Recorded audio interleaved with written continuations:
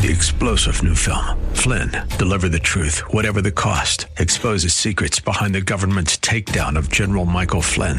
Flynn knew what the intel world had been up to. He ordered the first audit of the use of contractors. This set off alarm bells. He told the truth. He was the most dangerous person for Donald Trump to hire. They had to get rid of Flynn. Flynn, deliver the truth, whatever the cost. Available now. Watch it today. Go to salemnow.com. salemnow.com. Grace and peace to you, and welcome to Radio for Real Life with Sean Azzaro, the senior pastor of River City Community Church in San Antonio, Texas. A church that exists to help people just like you find the real life you were created for and find it to the full. And that's what Jesus promised in John 10:10. And today we'll hear the final message in a series looking at the final week of Jesus' life before the cross and resurrection, and it's called 7 Days. And spoiler alert, here's what this whole thing is about. It's about love. Regardless of our past, we all have a reason to say with absolute certainty, I am loved. You can embrace the hope that comes from the transforming power of love because Jesus took your pain and shame and hurt. Today it's part 2 of this message called Sometimes Love Hurts. You can follow along with the notes and discussion questions for your own Bible study on the media page for this series 7 Days as seen at reallife.org. But if you have a Bible nearby, Pastor Sean is teaching from Matthew 26 and put a marker in Leviticus 16. It's time for Radio for Real Life.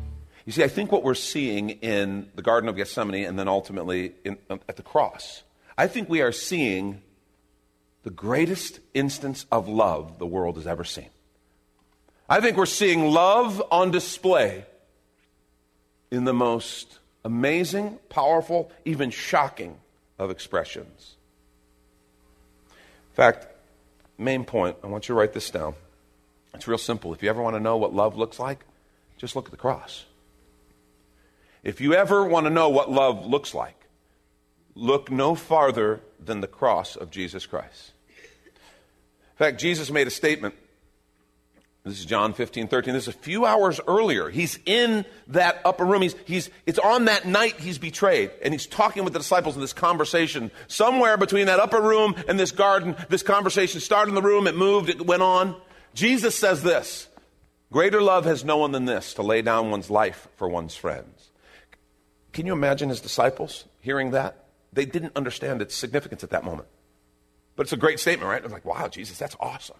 That's tweet-worthy. Jesus, if we had Twitter, we'd tweet that. That's a good saying. But I don't know if they understood the weight of it yet.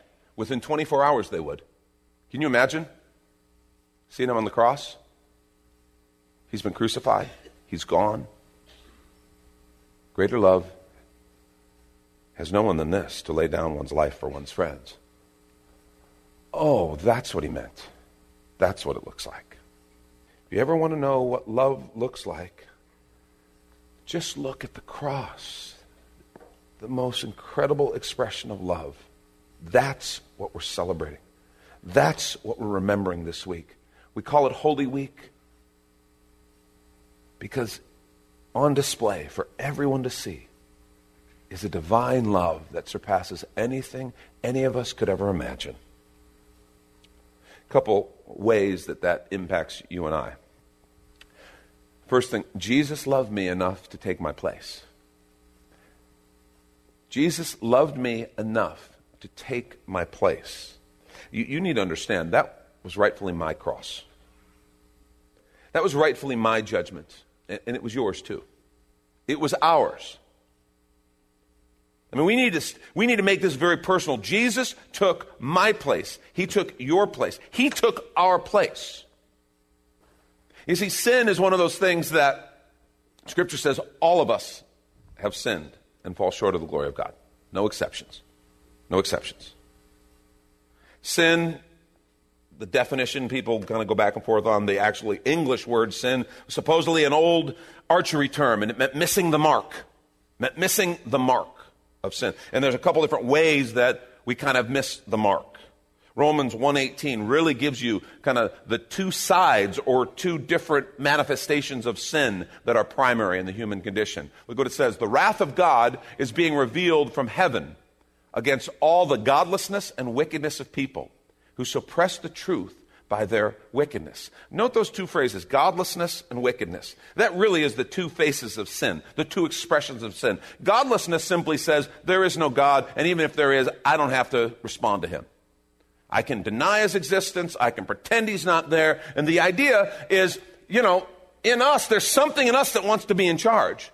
That's the core of the sin nature, is godlessness. And if I can explain him away, if I can pretend he's not there, if I can say, in spite of this amazing world with all this stuff that we can't explain, but if I can just say, no, there's no God, this is all an accident. In spite of the fact that the more we know from science, the more technology we have to be able to explore further, it's like more mysteries unfold. It's like, wow. The more we think we know, the less we know. In spite of all that, no, there's no God. Because understand, there's a real motive behind that. It's very logical. Because if I can convince myself there is no God, then I get to be God in my own life. And that's the way I want it, right? I don't want to have to be responsible to some divine creator. I don't want to have to be responsible to live life the way he designed it. I don't want to have to be responsible to that. That's godlessness. Godlessness says, yeah, there is no God, and if there were, I don't want any part of him. I want to do my own thing. That's godlessness. Wickedness is different. Wickedness is evil towards other people. So understand, sin is always relational. It's towards God, towards other people. Wickedness, or godlessness and wickedness is evil towards other people, hurting other people, sinning against other people. James kind of cuts it to the chase about sin. If anyone's sitting here going, well, I'm not godless or wicked, so I'm good. I don't need to worry about this whole sin thing. I'm pretty much okay. James puts it this way. James 4:17. He says this: if anyone then knows the good they ought to do and doesn't do it, it is sin for them. So if you know the right thing to do, if you've ever known, God, I probably should do this, and then done something different, he says, yeah, that's sin. You have sinned. You are a sinner. I just want to say, if you don't think you deserve the cross, you don't understand your sin. You don't understand your sin. Here's the problem with sin. Go back to that idea of missing the mark, okay? We think the mark is other people, and so we carry around this list of people who we're better than. You don't even know you have this list. But if I started to ask you, okay, tell me, who are the worst sinners than you that you know? Oh, you could tell me. There's a bunch of them. Oh, yeah, I got those. Because right away, when someone says to you, you're a sinner. You have sinned and fall short of the glory of God. The wages of your sin is death. Whoa, I'm not a sinner. People who really get offended by that. No. Because I know lots of people worse than me. They think somehow God's grading on a curve. And so they carry the list around. Oh, this guy, messed up. Oh, this guy's jacked, man. I go, when you're on being his head, it's so screwed up. I'm way better than these guys. So God's loving, right? He'll grade on a curve. You need to understand, the mark that we've missed is not between us and some other person. It's not like, well, you may be right. Maybe those people are more despicable than you. Maybe so. But that's like, okay, here's me, or here's them and here's me. Look I'm better, yay. And God's like at the top of the Empire State Building. Or beyond. See, that's holiness. White, hot, pure, righteous, holiness of God. That's the mark. Sin cannot be in his presence. The whole problem is this relationship that's broken because of sin. Jesus took our place. He took my cross, my judgment for my sin and for yours. And so if you think you're not a sinner and you don't need a Savior, you don't understand the holiness of God. You don't understand. You're walking in this comparison thing where I'm comparing myself to people who I'm a little better than. And okay, yeah, that's true. Maybe you are a little better than, but that's not what we're talking about here. We're talking about righteousness. Pure, righteous before God. Jesus loved me enough to take my place. My sin had incurred judgment for me, and so did yours. And Jesus walked up and pushed us back and said, no, Father, I'll pay that penalty. If they'll trust me, if they'll let me do it, I'll pay that penalty for them. Jesus, who knew no sin, so his life was available. He was a sinless sacrifice. He said, I'll pay their penalty, Father. So justice and mercy justice satisfied in him, mercy extended to you and I. He took our place. Incidental side note, if you ever feel unloved, you just need to kind of look at the cross. You need to remember how much he loved you and how much he's crazy about you. You need to know that. It wasn't just like he had to do this. Well, I'm Jesus, I should probably do this. He loves you passionately. And I need you to know, it's not just, well, of course God loves everyone because he is love. So, yeah, he's got to throw me in the group, I guess, to be fair. No, he actually loves you. He created you. He likes you. He's crazy about you. He bores the angels to tears with pictures of you. And I can just see him. Oh, here he comes again. Oh, he's going to pull the pictures out. Oh, he's got an iPhone. He's got the whole thing. Oh, my gosh. Okay, the angel's got a bad rap on that one. But I want you to understand, he loves you. He likes you. He wants... The whole point, we were created for relationship. When he designed you and created you, it was for relationship with him so that he could spend time with you, get to know you, help you develop into the person he created you to be. He loves you. If you ever want to know what love looks like, just look at the cross. Second thing, Jesus loved me enough to suffer my pain. Jesus loved me enough to suffer my pain. Imagine the pain of the cross. How many of you guys have seen the movie, The Passion of the Christ? Great movie. If you haven't seen it, you need to. Just very artistic, very wonderfully done depiction of just Jesus, his mission. But then the scenes of the crucifixion, you know. They're graphic. They're real. You feel it. If you want to know the pain that he endured for us. He loved me enough to suffer my pain, but I want to suggest to you the physical pain was not the greatest wound. That's not what caused him to sweat great drops like blood. It wasn't the physical pain. I want to suggest to you it was the shame and the separation that he knew he would feel. Jesus understood. Jesus understood the sacrificial goat. He understood the scapegoat. He understood the pain, the shame, the separation. And let's take a quick minute to remind you, you're listening to Radio for Real Life with Sean Azzaro, the senior pastor of River City Community Church, in this message called Sometimes Love Hurts, which is available right now on the media page at reallife.org. Just look for the series called 7 Days, where there you can even watch a video podcast of this message and series. And if you're looking for a new church home, here's your invitation from Pastor Sean. Do you ever look at your life and feel like you were made for something more? Jesus made a simple statement. The thief comes to steal, kill, and destroy, but I came to give you abundant life, real life. I talk to a lot of people, and many seem to feel like they're settling for a whole lot less. Hi, I'm Sean Azzaro, pastor of River City Community Church, and we are so convinced that we were made for something better. We call ourselves a church for real life. I'd like to invite you to join us for one of our weekend gatherings, which are an exciting and artistic blend of music, reflection, and practical insights, all designed to explore the life that God meant for us. River City is located 1.5 miles outside of Loop 1604 on Lookout Road across from Retama Park. Service times are Saturday at 5 p.m. and Sunday at 9:30 and 11:15 a.m. River City is a church for real life, so our home on the web is reallife.org. To find out more, visit us online at reallife.org. God created you for something very special. Come find out more at River City Community Church. And now the conclusion to this message, Sometimes Love Hurts. This is Radio for Real Life. Interesting passage, Matthew 27:46. We're told right before this, the entire sky grew dark. The entire sky grew dark. It was like something happened. At the time of day when it should have been light, it got dark. Some meteorological thing happened. Something caused the atmosphere to change. And then Jesus says these words. We read about 3 p.m.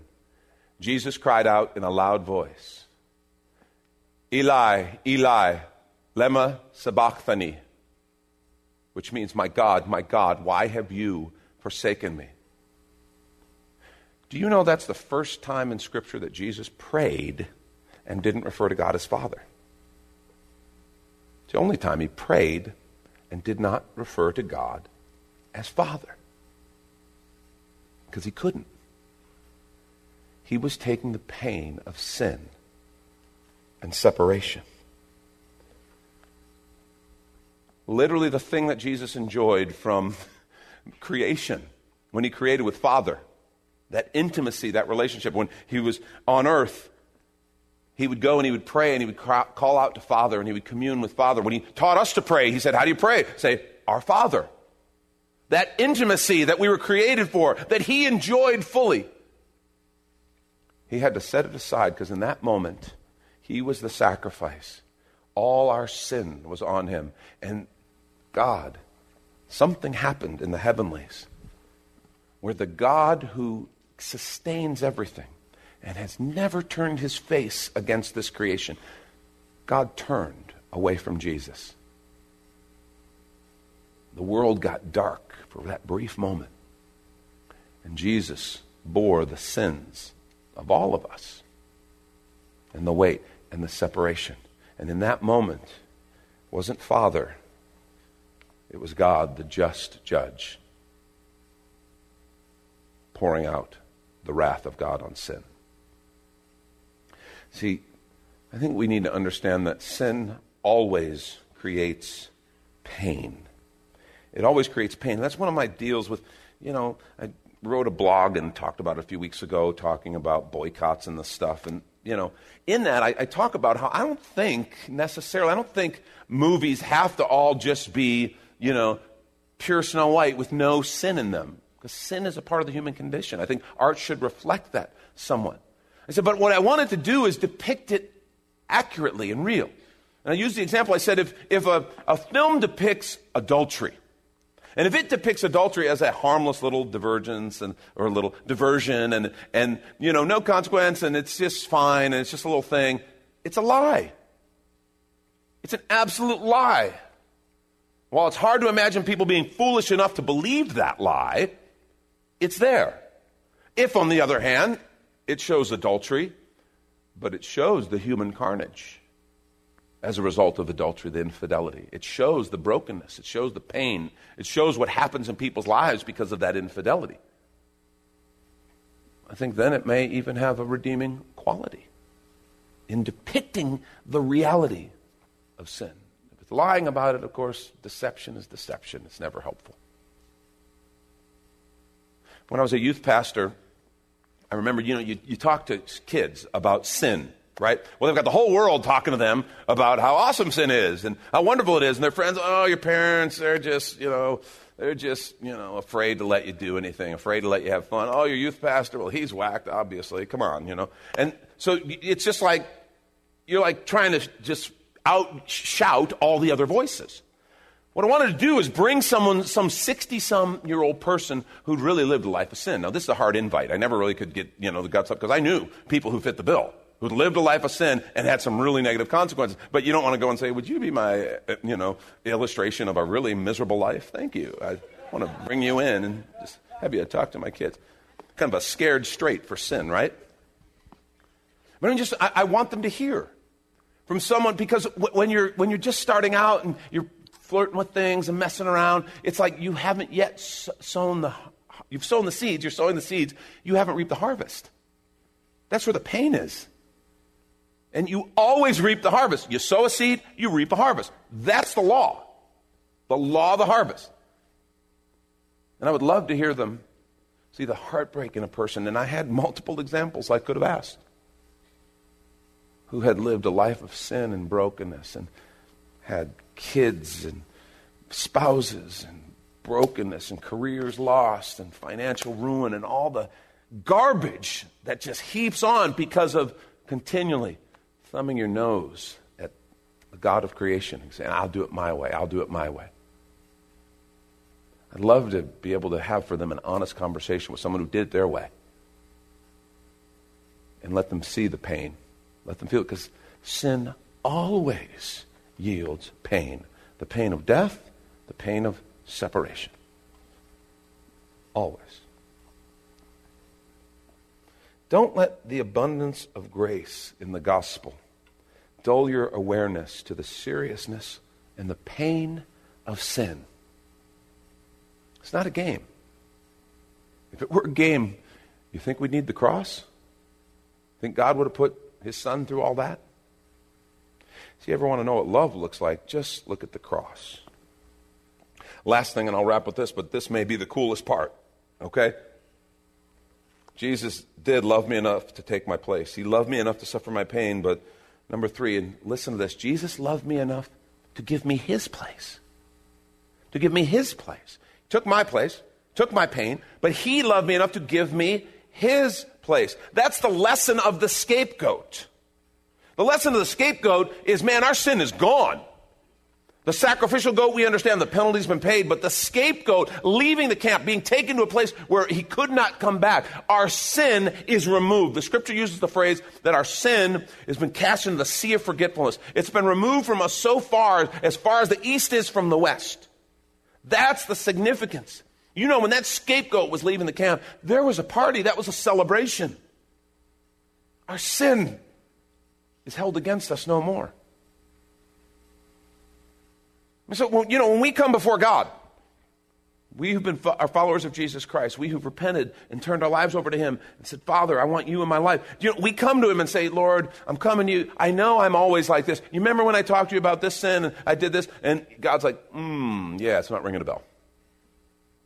No, remember the big thing, the thing.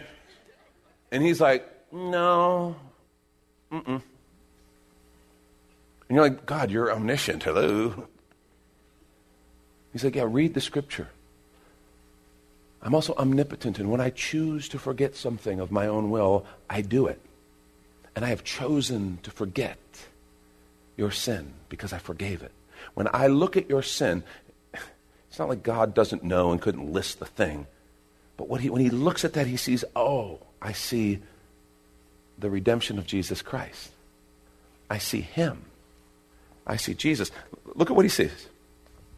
Look what he sees. He says, God made him who had no sin to be sin for us so that we might believe, we might become the righteousness of God. He looks at us and he sees the righteousness of God. You see, our sins with the scapegoat, it's gone. All the sin, all the ugliness, all the pain, the penalty, gone. That's the power of Jesus Christ and his cross for those who will trust him and will believe.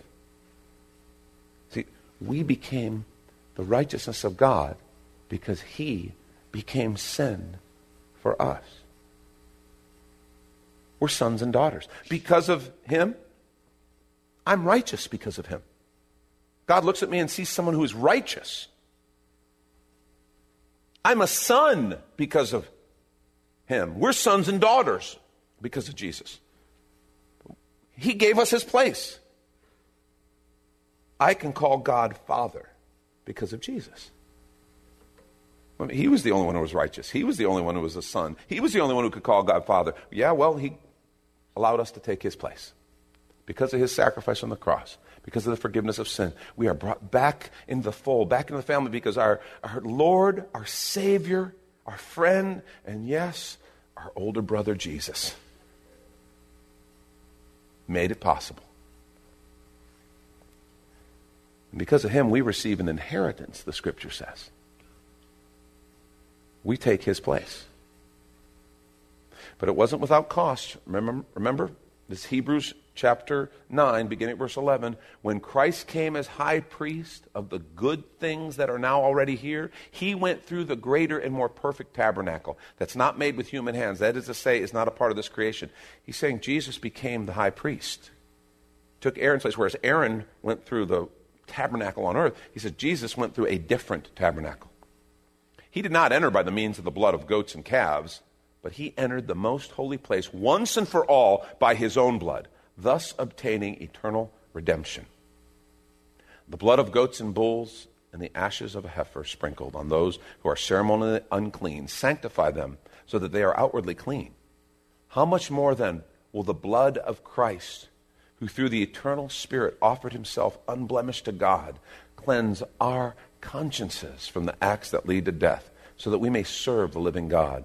For this reason, Christ is the mediator of a new covenant, that those who are called may, listen, receive the promised eternal inheritance, now that he's died as a ransom, to set them free from the sin committed under the first covenant. See, the Day of Atonement was a story with three players, a priest and two goats. Jesus took the place of all three. so that we could be sons and daughters.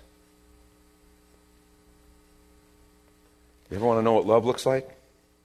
Just look at the cross. Just look at the cross. I just want to say real quickly, if you're here, it sounds like, oh man, that's amazing, but you've never accepted Christ. I just want to say, why not? Why not? Some of you might be like, well, you know, I got this thing in my life, and I know I got to get it cleaned up, and then I'll come to God. Then it'll be all great. Have you been listening? If you're here and you think you can clean it up enough to impress God, where you're going to get it cleaned up, he's going to go, oh, yeah, I want that guy. Come on up here. You sit by me. If you think that, if that's what you're thinking, you've missed it. The point is, none of us can clean it up enough. We don't have to. Jesus did it for us. That's Pastor Sean Azzaro. You've been listening to Radio for Real Life, and if you'd like to hear this full message called Sometimes Love Hurts, or this whole series on the final 7 days of Jesus' life before the resurrection, it's available right now on demand at reallife.org. But of course, you're invited to visit and join us at River City Community Church, located on Lookout Road right behind Rotama Park, with service times on Saturday nights at 5 and Sunday mornings at 9:30 and 11:15. If you'd like to call the church, the number is 210-490-5262, as Radio for Real Life is a service of River City Community Church. And we hope you join us again next time for more Real Life. 3-star General Michael J. Flynn, head of the Pentagon Intelligence Agency, knew all the government's dirty secrets. He was one of the most respected generals in the military. Flynn knew what the intel world had been up to. He understood its funding. He ordered the first audit of the use of contractors. This set off alarm bells. The explosive new documentary, Flynn, Deliver the Truth, Whatever the Cost, uncovers the facts behind this scandal. Flynn told the truth. He was the most dangerous person for Donald Trump to hire. I find out the worst enemy that I'm going to face in my life is right here in America. They took my assessment and they wanted me to change it. And I was like, I'm not changing it. They had to get rid of Flynn. With in-depth interviews, archival footage, and never-before-seen personal records of the man behind the headlines. I just felt like I was drowning. Flynn, Deliver the Truth, Whatever the Cost. Available now. Watch it today. Go to salemnow.com. salemnow.com.